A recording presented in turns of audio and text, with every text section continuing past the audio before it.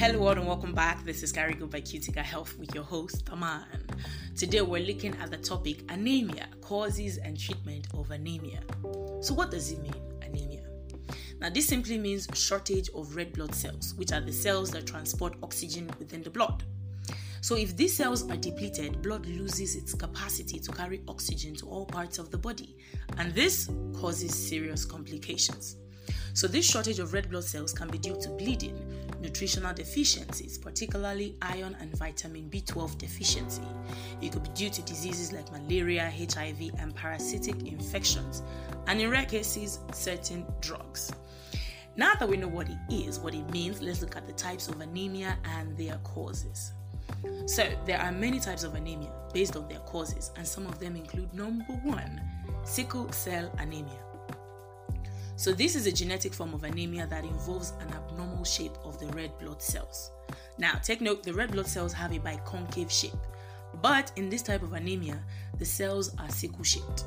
As a result of the nature of these cells, they hinder blood flow by blocking blood vessels.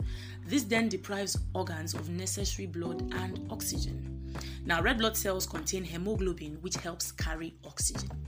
Number 2 type of anemia, pernicious anemia. So this occurs when substances in the intestine that promote the absorption of vitamin B12 are depleted. Now vitamin B12 helps in producing healthy red blood cells. Number 3 type of anemia, hemolytic anemia. This is a blood condition where red blood cells get destroyed faster than they can be replaced.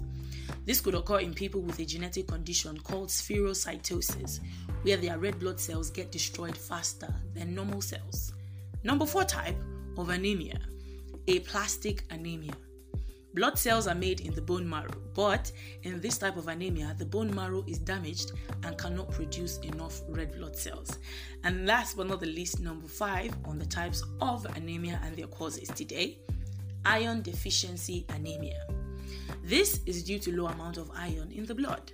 Now, iron is an essential component of hemoglobin, and once it is not enough, the hemoglobin content in the blood reduces.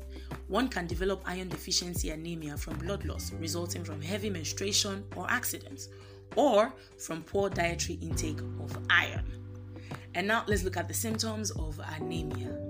So some signs that your body is not receiving adequate oxygen from depleted red blood cells include 1, dizziness, 2, lightheadedness, 3, fatigue or weakness, 4, shortness of breath, 5, fast heart rate or palpitations, 6, pale skin, 7, brittle nails, and 8, headache. For the treatment of anemia, in treating anemia, the root cause has to be identified. So treatment methods include number 1, use of medications. For example, dietary supplements, vitamins, and drugs that induce blood formation.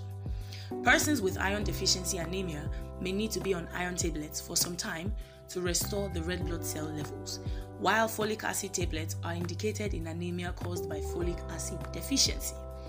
Number 2 treatment option, blood transfusion. So this is indicated in cases of severe depletion of red blood cells, such as blood loss, where blood levels need to be increased urgently. And number 3 on the treatment methods today, advanced treatments such as gene therapy and bone marrow transplant may be needed for certain genetic causes of anemia, such as sickle cell anemia and aplastic anemia. In closing, anemia is a condition in which the blood slowly loses its capacity to carry the all-important oxygen, which is the gas that keeps us alive.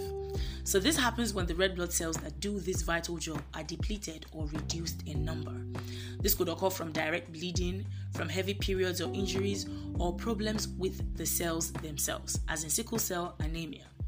Now take note, anemia is treatable and the inciting cause needs to be identified first to determine the best way to treat it. Thank you so much for joining me today. That is all I have for you. Now, for more information on health-related topics like this, simply log on to www.cuticahealth.com. That is CUTICA health.com.